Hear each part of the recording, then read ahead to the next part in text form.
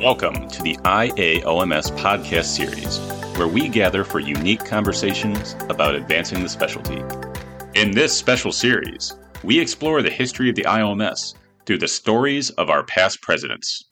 In this episode, our moderator, Dr. G.E. Ghali, interviews Dr. John Williams, Dr. Nabil Saman, Dr. Kishore Nayak, and Dr. Alejandra Martinez. Thank you for tuning in. We hope you enjoy the session. I'd like to welcome everyone to the IAOMS 60th anniversary podcast series. We're excited to feature stories from our past presidents, and we're eager to share with them and our e-learning community the history behind the association, as well as the history behind these esteemed gentlemen that we have with us here this morning. I will first begin to introduce the panel. First, we have with us Mr. John Williams, who served as president of the IAOMS from 2005 to 2007. We have Professor Nabil Saman, who served as president from 2007 to 2009. Professor Kishore Nayak, who served from 2011 to 2013.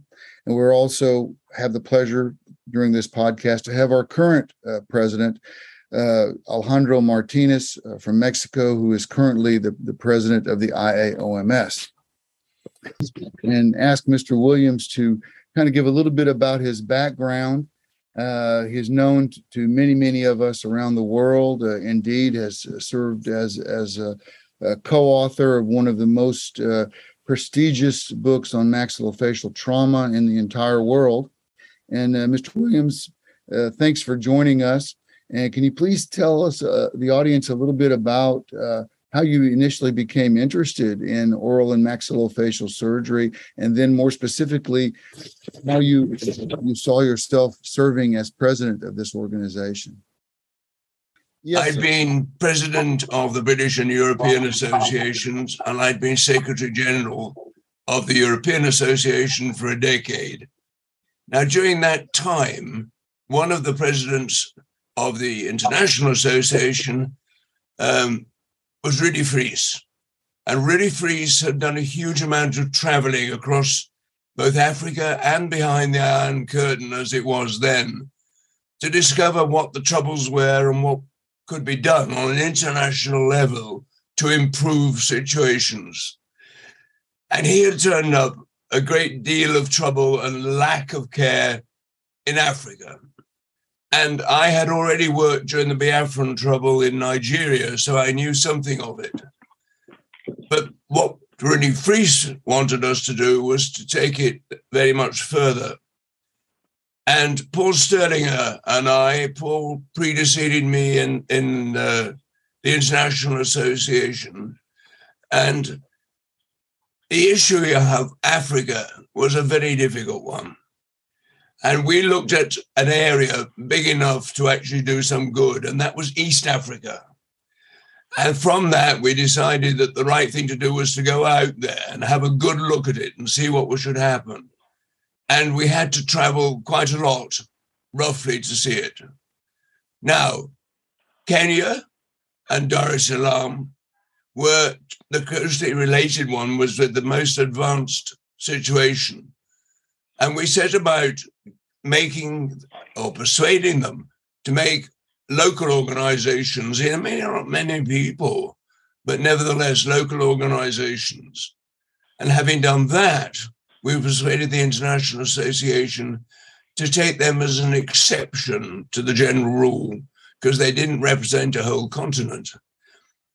And with them, we actually worked out a curriculum that they might follow that would have some international standing. And they finished up with a program which was modeled to some extent on the one that had been set up by the folks from Hong Kong in Thailand, not for the Thais, but for the countries around. And the same in East Africa. It wasn't for Kenya and the Kenyans to be this dominant feature. It was for all the countries around. And we persuaded them then to organize a training program that we would help them with. There's no good sending them people to help who knew about lots of the local diseases. The people there knew very well how to deal with it.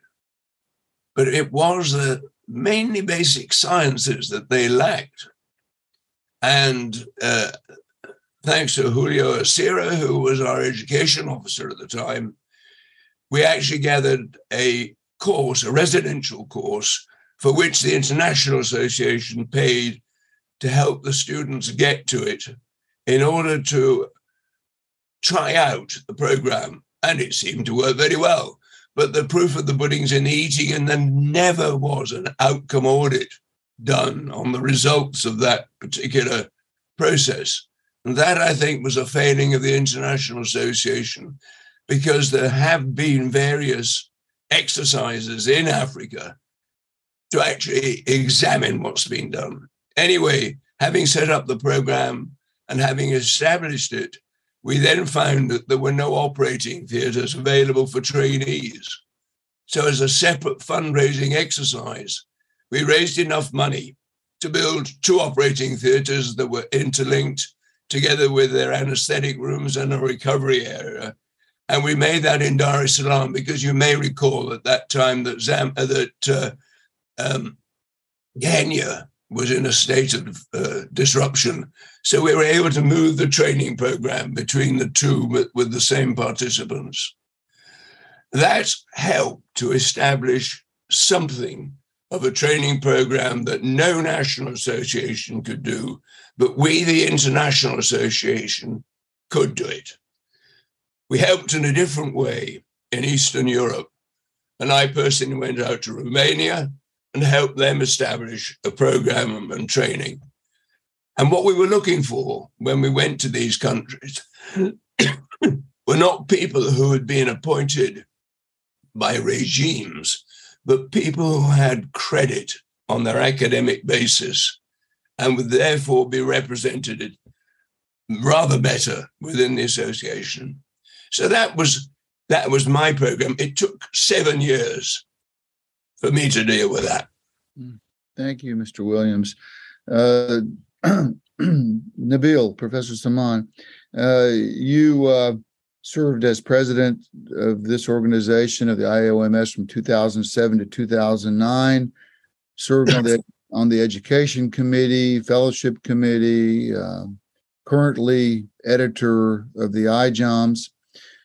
How did you become interested in oral and maxillofacial surgery, and how did you get roped into being the president of this organization? Thank you. It really, oral maxillofacial surgery was a no option situation, because when you do dentistry, this is definitely the most interesting part. It doesn't take a genius to realize that that's the best part of dentistry. So when you start with that, then you end up following what it takes, and you end up in the specialty of oral maxillofacial surgery. This is, I think, pretty, in my mind, logical and common thinking. IOMS is the representative organization for those who don't belong really in well-established organizations such as the European or the American, or the Latin American for that matter, that was newer. So it was a natural to be attracted to it. As for the education business, it was Paul Stullinger who gave me the chance to be education chairman for 6 years, during which activities were started in relation to education programs for the IOMS. That was the beginning, which really went to a long way since then. And after 6 years in the education, then I ended up lucky to be president.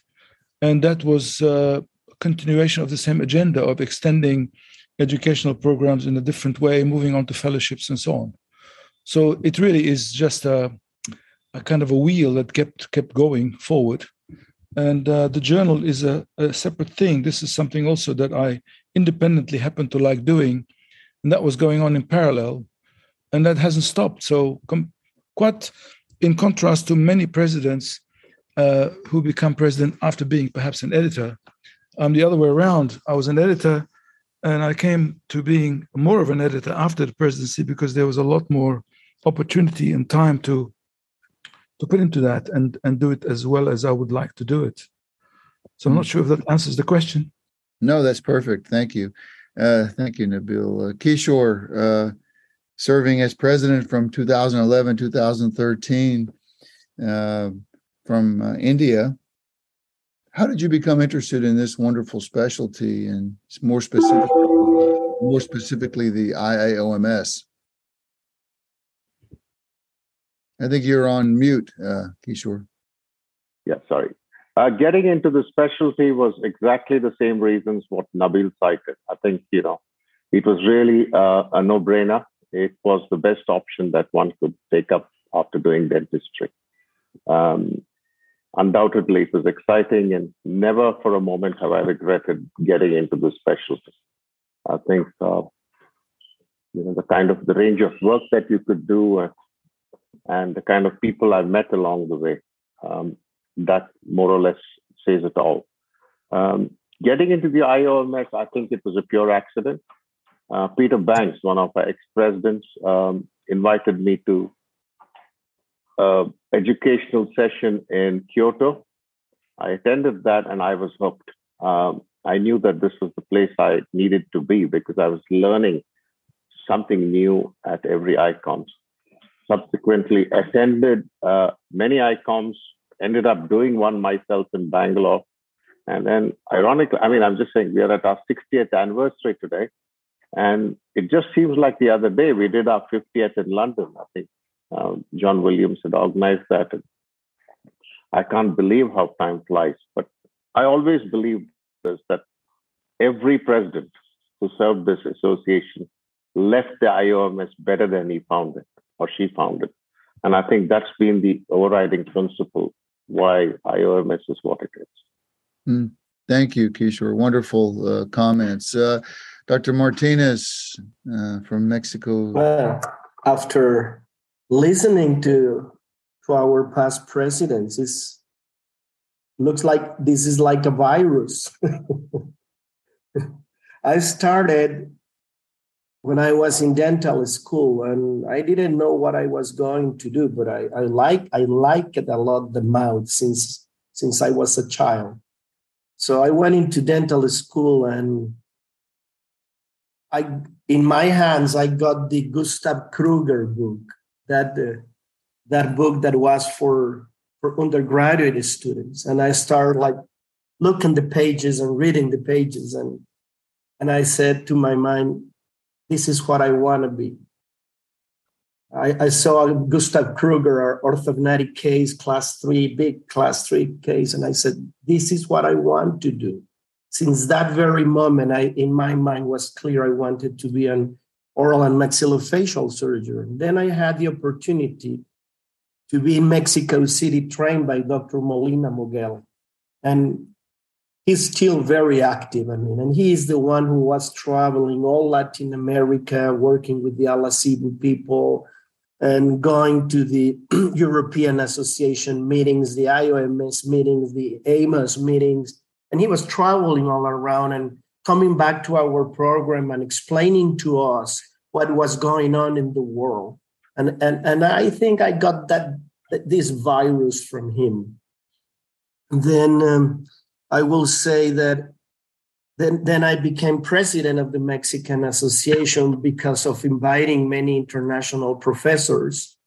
And then I became president of the Latin American Association, and I got the closest opportunity to be with the IOMS directors and staff. And I saw, that's when I saw that IOMS was a very important, serious, and professional association. And that's how I became here. And I cannot forget a time years ago, the IBCSAM was going to start. It was a 4-star task committee. And I had to go out of that task because I was representing Alasibu. And Kishore, who is here, he wrote me a chat. Alex, stayed in the executive committee. and that's why I'm here now. I mean, it has been just, as Nabil says, it's kind of a wheel. Thank you for those unique stories. Mr. Williams, education is a key to the growth of our specialty. I think we would all agree to that. How, in your mind, has the IOMS education impacted this growth from your time forward? Well, I think that one of the big problems to start with was the regional associations were so different, one from another. And one of the issues that IOMS has tackled is to try and resolve the basic education and training for the specialty. Now, that's difficult. And if you take Europe alone, it's difficult because it's different north from south, east from west. And trying to get any harmony in that has been quite difficult. I think we need that to actually help around the world generally. And the issues are really looking at where the specialty is either not represented or represented inadequately, and trying to help establish better training for our upcoming people. I think that one of the great problems is actually traveling to find where the problems are and trying to resolve them on a national basis or regional basis. And I think one of the things the International Association can do is cross boundaries that national associations or even regional associations cannot do. Great. Professor Samaan, same question.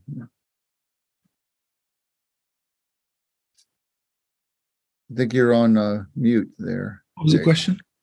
The question was related to education is the key to the growth of our specialty, and how has the IOMS education impacted this growth? Yes, thank you. I agree with what John said exactly, and I would add just the following: that our programs have actually served to connect people together and to showcase what is. I don't want to talk about scope. Scope is kind of a little bit more technical than I'm meaning to say. What I mean is that people got to know what the others are doing. People got to know what actually is a standard somewhere else. And that was one way of dealing with what John said was, quite rightly said, was very difficult to harmonize between people's qualifications and work and practices by actually connecting them together and seeing what everyone's doing, because then they get encouraged, they get trained, and they may be able to cite an activity in an equivalent country and use it to help them justify or enable them to function in their own otherwise more restricted area. So the education has worked on multiple fronts. One of them is just exposure of people to what others are doing by interconnecting them. Others were a little bit more technical. Our fellowships have enabled, granted individuals achieving a higher status or higher training status and going back, and they are practicing, that has been checked. They have improved their locale. So, it's really networked people together and improved results. Dr. Nayak, same question related. How has the IOMS education impacted? I guess another way to ask it is, how has the education provided by the International Association impacted the growth of our specialty worldwide? I could say, I'm sitting in a country like India, that we've had great, IOMS has been a great influence in terms of conferences, visiting faculty, and of course fellowships, which you and Nabil so, rightly did. And I think In fellowships, I think we were limited by finances and the numbers that we could actually put out, of number of trainees. But so I think that when people from, say, one country got exposed to what other countries were doing, I think that in itself set different benchmarks. And you, for instance, Gali, you've been a frequent visitor to this part of the world, and you've been a great influence. And I think the IOMS has enabled that. And it should continue doing that. It's never enough. There's never a line to say, yeah, we've done it, but I think we need to continue doing it. Of course. Thank you, Kishore. Yeah. Alex, any brief comments about that as well? Yeah, I agree with our three past presidents. I mean, definitely IOMS has served and impacted the world because of exposure, as Nabil says, because fellowships, the foundation has helped, IOMS Foundation has helped on this issue and educational programs. And one little story is what happened in Mexico. In 1992, Javier Davila was president of the Mexican Association, and he invited Dr. Robert Cook, who was IOMS president. And Dr. Cook came with Dr. B. Walker, who was IOMS past president, and also Victor Moncarz, who was at that time of the board of directors in IOMS. He's from Canada. And the three of them came to Mexico to explain why it was very important to change the nationals program from 3 years to 4 years minimum. And that took a very strong effort, because IOMS and Mexican Association talked to the Mexican authorities to make this happen, because it was a full process to have a 4-year full time in the hospital, residents being paid. But it happened, and Mexico became a 4 years program, full time, residents being paid. So this is a little example of how IOMS has been impacting in all the world. And the same has been to Latin America. IOMS has been very generous through its foundation, and has given many gift of knowledge or educational programs in all Latin America, more than 12 programs. And that has impacted in the education of Latin America. And for sure, that has impacted in the standards of care for patients. Excellent. Thank you. I'd like to combine sort of the last two questions together. And I want to start with Mr. Williams. And considering where the specialty was during your term as president, how has it evolved to today? And what role do you see the IAOMS playing in the future of our specialty? I think one of the great problems is deciding what we can do where national associations can't. And one of the things that's concerned me about the scholarships that we have awarded is that the national associations could probably afford to send people on their own, not always, but could at least assist in it. And that would then free up money to develop facilities elsewhere, because one of the great problems about all the money that's been poured into equipment and facilities in the remote countries that haven't got it is that it's very often been donated as at the end of the range. So that, you have 7 autoclaves and then something goes wrong, so they rob Peter to pay Paul until they get to one autoclave. And this is what we found in Africa. And the great problem is actually recognizing that the Zimmer equipment doesn't actually need teaching in quite the way that it's been done. And so therefore, there's a constant need to support these people to try and not only train them in the specialty, but in the care of equipment to go with the specialty. And I think that if a country can afford to send one of its trainees from A to B to actually learn a technique or do it, that's fine. But there's some fundamental problems in parts of the world that we are not tackling, and I think we could. Thank you. Professor Samaan, same question. Considering where the specialty was during your term as president, how has it evolved, and what role do you see the IOMS playing in the future of oral and maxillofacial surgery? So, in my mind, what's distinctly noticeably different over the last years is the communication with the members and with the specialty as a whole. This is a function of developing communications worldwide. I mean, this is not our achievement. This is just how the world shifted. And so the communications have enabled much more reach and efficiency or effectiveness of education, which is what we're using as our main sort of tool. And that tool has become that much more effective with new communications. And I'm very pleased to consider and to say that IOMS, with its current and recent administrative ability, has been able to maximize this. And COVID era is a typical example. I mean, I was so frightened that things will fold up and fall away in COVID.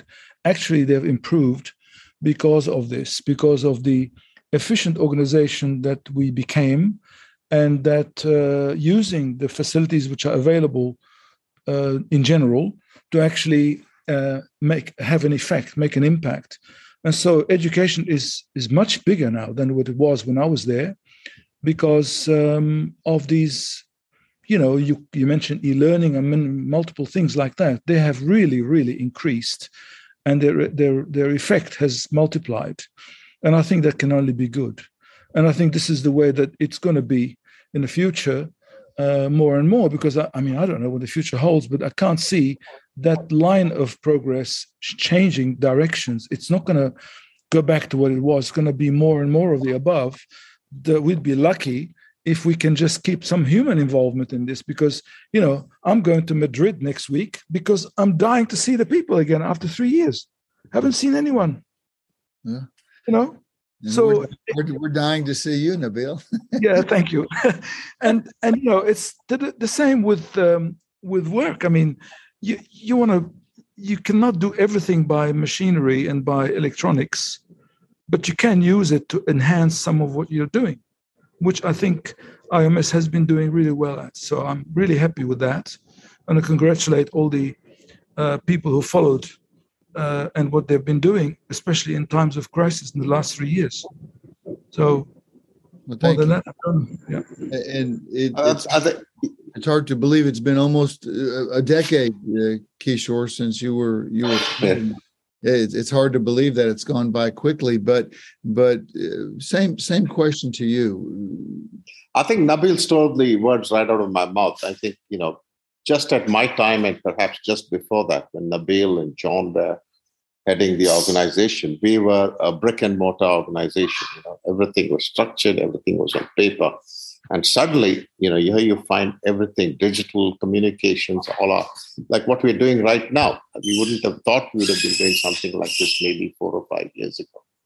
I think it was the worry, not just for the IOMS. I saw it with the Indian Association and many local associations. They thought they were just going to implode during COVID. We didn't have an ICOMS. National meetings were called off. But I think COVID, in spite of everything that it did, turned out to be a blessing in disguise. It pushed us to a space where, we could reach out and, get in a lot of these youngsters involved in many of our programs. I think that, if you look at the 50th year, the 60th year, and as we progress to 70 and 75 years, the way we communicate, the way we educate, and the way we meet is going to be unrecognizable. over every decade that we take. And I think it's going to get better. I think we should see that as progress. And the IOMS should facilitate that. Just, for example, our office.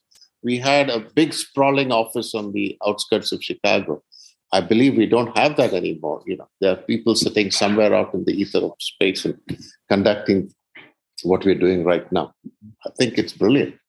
And any cost saving that we do, anything that makes us lean and mean, adds to the specialty, adds to the organization. Great way to go. It doesn't seem like it's hurt the specialty, Kishore. No, not at all. It hasn't. No, it hasn't.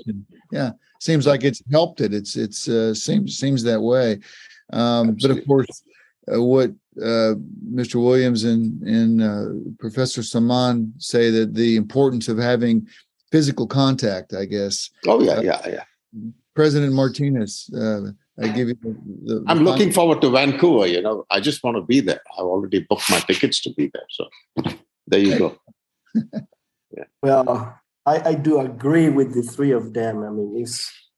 IOMS, I think I will say is, after all this year and after this pandemic, IOMS, it is perfectly stable, even after this pandemic. We have learned how to keep working virtually and how to keep memberships, how to keep with the education programs. And now this year, 22, the world is open, and this is like a big party to see each other in person, to share knowledge, to share the education, to share camaraderie. So this is what is going, and I think that everybody will be very happy to be in Vancouver in 2023, with no doubt. And how do I see the future in this specialty? I think that the IOMS is the keystone which maintains legacy of our specialty and spread the knowledge through all the world. And it produced better standards of care, as I have said. But the rich part of IOMS is the surgeon's diversity. Many countries with different economies, with different health systems and clinical experience. And I think that this is the true heart of knowledge and experience, having this diversity. And a clear example is what Dr. Ghali has done with the famous World Cafe experience, getting the international doctors into one national meeting and share two clinical cases and see how the same patient could be treated differently in Africa or Latin America or Europe or Oceania. That has given to us how we can share knowledge and learn different experiences. So IOMS needs in the future to keep communication and to keep members. Memberships is very important. And our staff has been a fantastic group of persons that have been helping us with keeping memberships, adding new members, getting communication through all the houses in the world, and working with the education's programs. So I think we have a fantastic staff now that help us to do all this possible. Thank you, Dr. Martinez. But before I make a closing thought, I'd like to open it to anyone here today. Mr. Williams, Professor Samaan, Professor Nayak, Dr. Martinez, does anyone have any final thoughts that they would like to make before I make a closing comment? Well, you wanted me to start? Yes, sir. Okay. Well, I think we've done a huge amount, but I don't think it stops there. I think we have to recognize that if we're going to help people, there are countries who need a much more continuous support than others.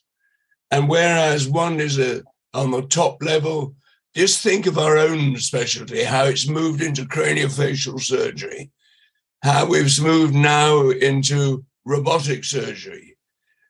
That's one end of it. But the bottom end of it, we mustn't forget.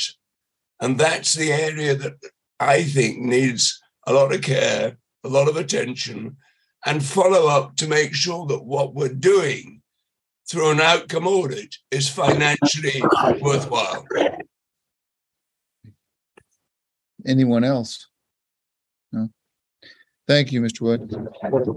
On behalf of the IAOMS Education Committee and the entire association on the 60th anniversary Past Presidents podcast series, it's been my honor to moderate these past 3 sessions. I'll tell you that today is no different. Mr. Williams, Professor Samaan, Professor Nayak, Professor Martinez, thank you for your time. I think what's become most evident to me, sure, the storytelling is wonderful, the history is wonderful, the background that you guys give and the knowledge and the insight. But really what strikes me the most is each of you in your individual way has a tremendous passion for this specialty and a tremendous passion for the IAOMS. And I want to thank you for that passion. Professor Nayak.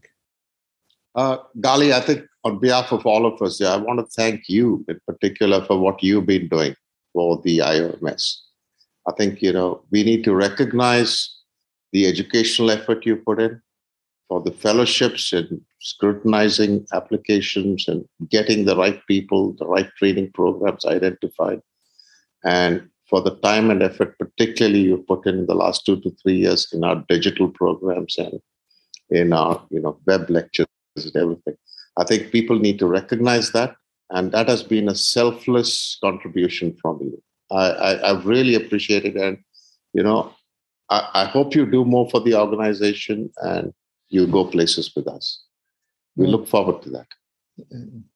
Thank you for your kind words. I'm not sure I deserve that, but thank you very much for everything that you guys have done. And again, thank you for your passion for the specialty, and thank you for contributing to this 60th anniversary Past Presidents podcast series. And with that, unless anyone else has any other comments, we will conclude. Xander will be able to. Xander is still there. He can edit. He will edit all of these. I'm not sure how we're going to put them together. We've had just to let everyone know. We had the first one had Dr. Malese, Julio on there as well. The second one had Alexis, Larry Nissen, and today, of course, you guys. And so I think it's going to be a great podcast series, and that's something that that the new trainees can look at over time. And I think it's a good way to memorialize some of this. I wish we'd had done it, with Dr. Walker and Terrence Ward and others like that, just to have that information that we could look at and listen to.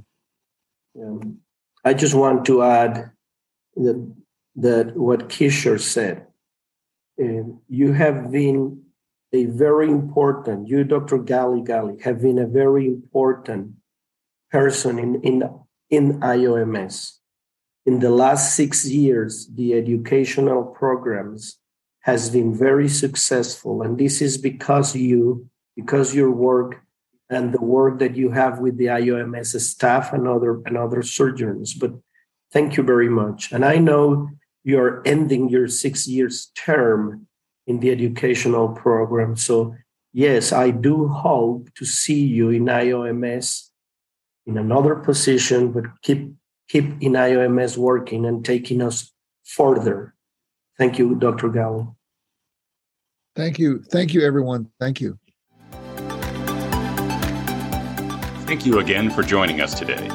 Visit us online at www.iaoms.org to become a member of our vibrant global community and to access a variety of education and timely resources. Stay up to date on IAOMS by following us on Facebook, Twitter, LinkedIn, and Instagram. And be sure to subscribe to the podcast while you're here, so you're the first to know when new episodes are released. Until next time.